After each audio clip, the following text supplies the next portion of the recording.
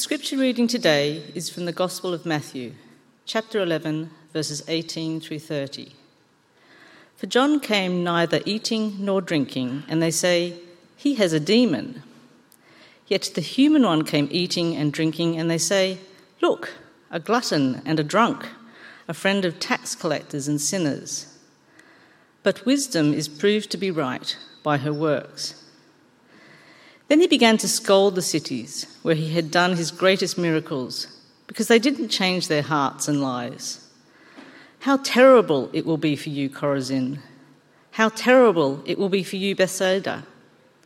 For if the miracles done among you had been done in Tyre and Sidon, they would have changed their hearts and lives and put on funeral clothes and ashes a long time ago.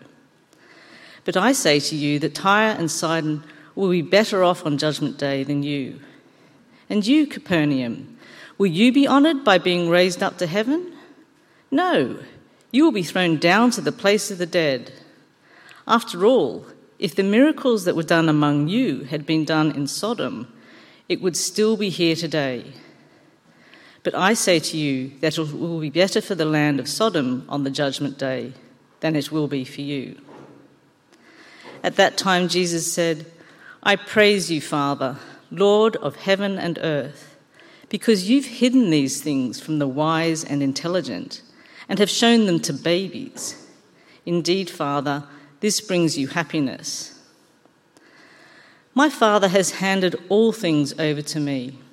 No one knows the Son except the Father, and nobody knows the Father except the Son, and anyone to whom the Son wants to reveal him. Come to me, all you who are struggling hard and carrying heavy loads, and I will give you rest. Put on my yoke and learn from me. I'm gentle and humble, and you will find rest for yourselves. My yoke is easy to bear, and my burden is light."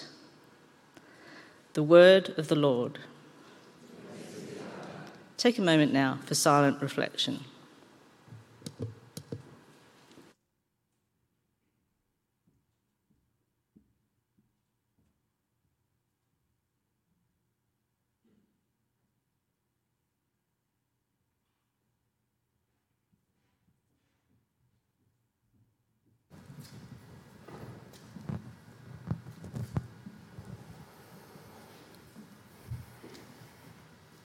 Let us pray. God, we thank you for the gift of this time, to be present here, for what it is that you might do within us and among us. We ask then that you would help us to really be here in this space, clearing away the clutter in our hearts and our minds, at least just for a moment, so that we can be still and anchored in where it is that you are, who it is that you are calling us to be. Open our imaginations for what it is that you would do among us, with us, and through us. And speak through me, because of me and in spite of me, so that whatever it is that you have to say today would be heard in the ways that it needs to be heard. We pray this in the name of your Son, Jesus. Amen. In our passage for today, we find Jesus exasperated at the conclusion of a broad-scale effort in ministry. He'd given his disciples authority over unclean spirits to throw them out and to heal every disease and every sickness throughout the community. But before he pushes them out the door, he gives them what could be considered the least peppiest pep talk of all time. "Look," he says, "I'm sending you out as sheep among wolves. Watch out for people, because they will hand you over to councils and they will beat you in their synagogues. They will haul you in front of governors and even kings because of me. Everyone will hate you on account of my name." At which point the disciples are looking at their receipts to see if their tickets aren't refundable, which they're not. But it's all good, Jesus assures them. "Don't worry about how you'll speak or what you'll say, because it'll be given to you at that moment. Whoever stands firm until the end will be saved. Don't be afraid of those people, because nothing is hidden that won't be revealed, and there's nothing secret that won't be brought out into the open. Don't be afraid of those who will kill the body but can't kill the soul. Okay, go get them. Go team on the count of 3. And they're like, "Hold up, kill the body? What?" But so they go out, and to their credit, they've been doing really good work, healing folks and restoring them to their minds and their spirits. It's been kind of cool. And Jesus comes in after them, city by city, to teach and share about God's vision of wholeness of life for all. They should all be feeling kind of fired up at this point. But then Jesus' cousin, John the Baptist, who's been sitting in prison, hears about what he's been doing and sends his crew out to see what's up. John wants to know if you're the one we've been waiting for, they say. And Jesus looks at them and gives them bars from the prophet Isaiah. Tell John, those who were deaf now hear. Those who were dead are raised up. The poor have good news proclaimed to them. In other words, I'm the one. And as he watches them walk away, Jesus looks around and is suddenly struck. Everyone is going about their business like it's just any other Sunday. Haggling in the marketplace, wrangling kids and cattle, putting the final touches on their Monday presentations. And meanwhile, his brother in the movement, John, is in jail for being too loud, too honest, and too insistent about the ways in which the church was harming folks. And Jesus can see it coming. He knows that John gave all he had, and he knows that it's going to cost him everything. The pretend king, Herod, is on his way to finding cause for John to never see the light of day again. Jesus sees this, he knows this, and maybe he even feels a premonition for what might be coming his way. After being on the road without a break, after all the work that he and the disciples have been doing, Jesus is suddenly feeling exhausted, and maybe even discouraged. He's also frustrated and angry. They've been going hard and everything feels urgent, but the needle doesn't seem to have moved an inch. And so he turns to the crowd and asks, "What do you want? What are you looking for?" John took the rules and requirements of our faith so seriously, you thought he was a freak. I come out here like a regular dude hanging out with regular people, and you question my integrity. You're like children who can't make up your minds. He goes on to call out the cities where he did his greatest works: Chorazin, Bethsaida, Capernaum. Y'all are worse than Tyre, Sidon, and Sodom combined. Come on. What's going on? What's going on is that the people have grown cynical. Maybe because that is what the world required of them, or maybe because they had lost trust in all of their leaders, especially their religious leaders. Regardless, they came to John and Jesus suspicious and assuming the worst, leaning back, crossing their arms, and bringing all of their resentment and distrust they had developed over the years to all of Jesus and John's most faithful efforts. They were closed off, looking for a catch, instead of watching openly and expectantly for what God might be unfolding in their midst. They won't be suckers a second time around.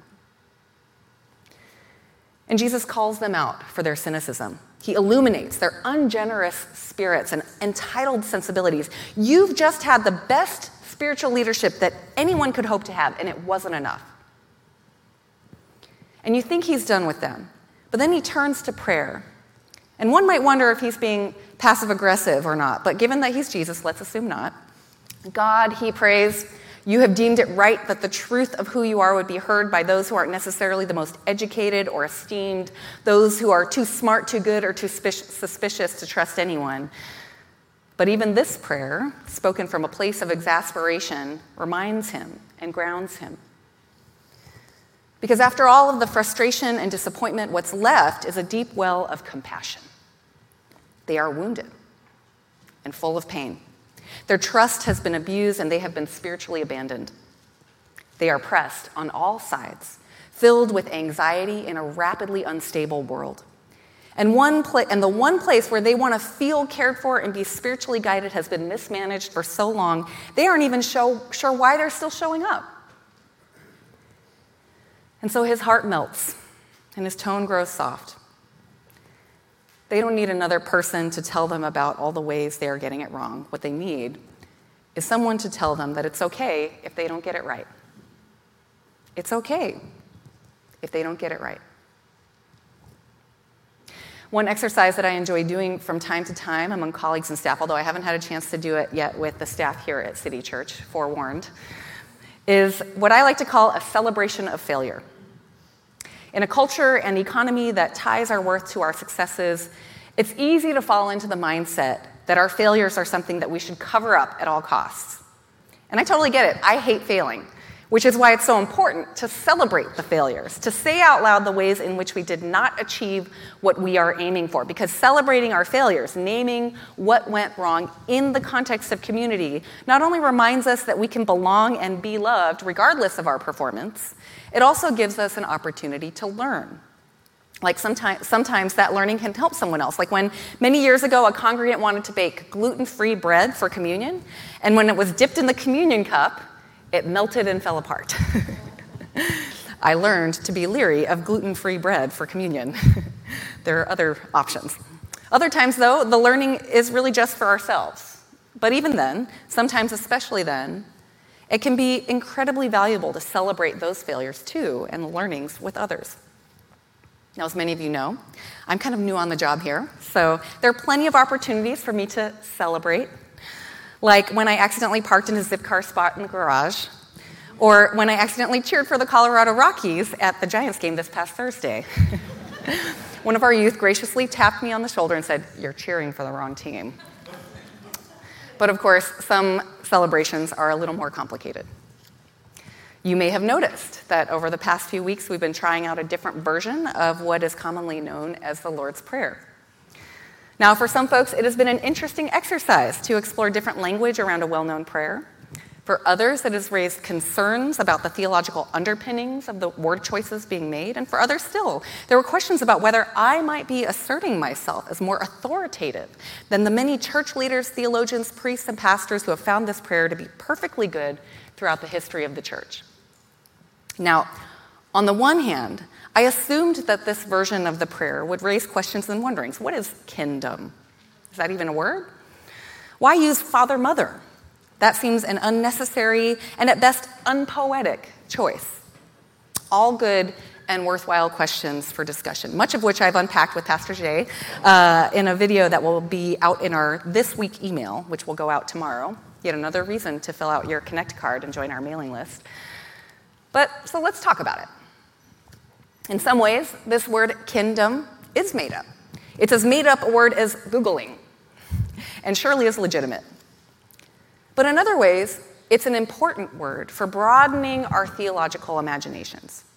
It gives us language to describe another way of understanding God's dynamic power at work among us outside of an historically baggaged term like kingdom. Sometimes new words, even if they're made up, can enable us to capture and communicate new ideas. Mary Poppins and her friend Bert knew something about that. When Jesus used the term kingdom in his time, he was actually doing something that was profoundly and politically radical. In the face of a brutal empire that had unquestionably maintained dominance, Jesus was asserting that there was another way and another kingdom that was more legitimate than the one they labored under. And in this, he is teaching the disciples to invoke and proclaim God's reign on earth instead of the martial, stratified, and repressive reign of Caesar. It is a word usage that would have immediately caught the ears of those who heard. How dare he? Likewise, kingdom was introduced by Ada Maria Isasi Diaz, a Cuban-American theologian and a professor of ethics and theology at Drew University. As an innovator of Hispanic theology and Mujerista theology, she was trying to introduce something different, distinctly different from our common notions of kingdom. It points to the idea of hierarchy that's ordered in a different way, shifting our frameworks of association from power over to power with. A power that is made possible not through might or oppression, but through relationships. The kingdom is rooted in the kinship of God's people who care for one another through mutual sacrifice, are obligated toward one another's well-being. But this is not an either-or situation, right? Kingdom and kingdom invite us to see dimensions of God's reality, presence, and power at work among us. In this, I'm reminded of St. Patrick, who once observed, Christ with me, Christ before me and behind me, Christ in me, beneath me, and above me. But okay, why then would you begin the prayer as Father, Mother? Clearly, God the Father is the front runner in Scripture. We heard it several times, even in our passage today, right? No arguments from me. And yet, when we say Father, and only Father, how might our theological imaginations be hamstrung by our interpretations, experiences, and images of Father? Now, if you were fortunate to have a very affectionate and caring father like I had, no harm, no foul. But if Father was absent, indifferent, or worse yet, a source of fear, that is nothing like the one who Jesus intimately called Abba. And beyond this, why limit our notions of God to human roles, right? One of my favorite translations of the Lord's Prayer comes from the New Zealand Anglican Prayer Book, which was translated from the Maori language, and it begins this way: Eternal Spirit, Earth Maker, Pain Bearer, Life Giver. I love it. In part because it captures not only embodiment, but a certain measure of solidarity, of bearing with one another. Now, some may disagree with me, thinking that I'm doing something dangerous even by inviting diverse ways to understand the same prayer. And I can certainly understand that, even as I respectfully disagree. I became a Christian in a tradition that embedded teachings of the faith with a certain level of paranoia. And if you come from similar kinds of traditions, let me assure you, God is not so fragile. Regardless, I hope that even if you disagree, which is perfectly fine, this helps you hopefully understand a bit better where I'm coming from and what I'm doing. I'm not the kind of pastor that demands agreement. And don't worry, we won't be praying this prayer forever and ever, amen. It's just a way to invite you into exercising your theological imaginations and hopefully begin to find your own theological voice, to trust your own experiences of God. After all, anyone who wonders about God is a theologian. We ought to all be theologians. And so my celebration from this failure, as it were, is not just that folks are thinking seriously about their faith, but they care very deeply about what they're being taught. That is a celebration. Thank you. Thank you for giving me the opportunity to learn this. But beyond even these learnings, beneath it all, there was something else that surfaced in the questions that I encountered and the conversations I'd been having. While it's clear that there were strong feelings and opinions about trying a different version of the prayer, what I discovered amidst various conversations was something else entirely. What I often like to call the thing beneath the thing. It's something much more painful, something that, to be honest, has welled up within me a sense of great grief. This community has been through a lot. Many of the folks who have been around for a while or are returning after a while carry within them a great deal of unresolved anger, frustration, and distrust about things that have happened, decisions that have been made, and behavior that has been displayed. Over time, the values of scarcity, secrecy, either-or thinking, and individualism have not only exacerbated these events and decisions, but deepened a sense of distrust, frustration, and grief that many folks have carried over the years. If you're new here, just listen. While there are plenty of people who have expressed hope and anticipation about my arrival, I know that there are lots of folks waiting on the wings to see how this is going to play out. I understand that the hope and anticipation held was paired with a bit of breath holding and wondering whether and when the other shoe was going to drop. Well,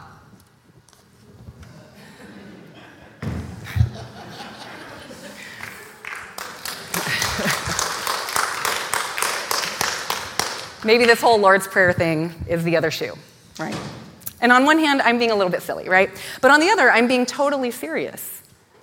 I'm sorry to say and let you know right now that there will probably many more shoes that will be dropped. Not because I'm duplicitous, malicious, or have a hidden agenda. I know I'm a bit irreverent. I know that I lead in a way that's very different than those who have come before me at City Church. I know that I'm stepping into a space where folks are really tender, whether it's because of their experiences at this church or somewhere else altogether. I've had conversations with folks who are finding a refuge here. And so let me assure you ahead of time, there will be more shoes. No surprises. There will be more shoes because I'm human, but along with those shoes, hopefully will come some dancing, right? And some learning about new ways to walk for all of us, and maybe even some long evenings walking barefoot on the beach. Too much, I know. But I promise you that I will respect you, that I won't take you for granted, and that I will do my best to practice the anti-racist values of transparent communication, an abundant worldview, cooperation and collaboration, and both-and thinking. I accepted this call to be your senior pastor with enthusiasm. You can ask Alex, it was in an email. But I want you to know that it wasn't for status, money, or geography. I came because, as I've said many times before, I heard the Spirit calling me here. The same Spirit who told me to stay when my church planning partner 10 years ago resigned 3 weeks before we launched Sunday services. She told me to stay. That same Spirit told me to go 10 years later. So I went. And here I am. I've been through some stuff. And so have you. Which on the one hand could mean that we are tired and weary. But on the other hand means that we know how strong we are and how capable we are of making our way through. And so while some of us might be inclined to defend, while others of us might be perpetually on guard, all of us are at risk of missing out on the thing beneath Jesus' thing if we focus too much on self-protection. The teachings and healings were important for casting out God's vision and empowering folks to do more than just make it through another day. For Jesus, though, the thing beneath the thing, well, that's this. Come to me, all you who are struggling hard and carrying heavy loads. I will give you rest. Put on my yoke and learn from me. I'm gentle and humble, and you will find rest for yourselves. My yoke is easy to bear, and my burden is light. Ask me questions. Wonder aloud with me. Hold me accountable. I will invite you into questions and wonderings too, and I will challenge you and hold you accountable to your faith. But above all, let us let go of our cynicism when we walk into this door, into this space. Let us take on the yoke of the one who invites us to lay down our burdens. Let us find rest and ease together in a weary and cynical world. Let us celebrate our failures and our successes together, trusting and knowing that we can belong and be loved, not for anything we've done, but because of who God is. Let us pray. God, thank you for the opportunity to rest in you. Help us to develop a trust for one another and with one another, so that as we gather together in this space, or the spaces that we gather as your people, that we might be able to take on your yoke and be easy and light, at least in one space in life. In Jesus' name we pray. Amen.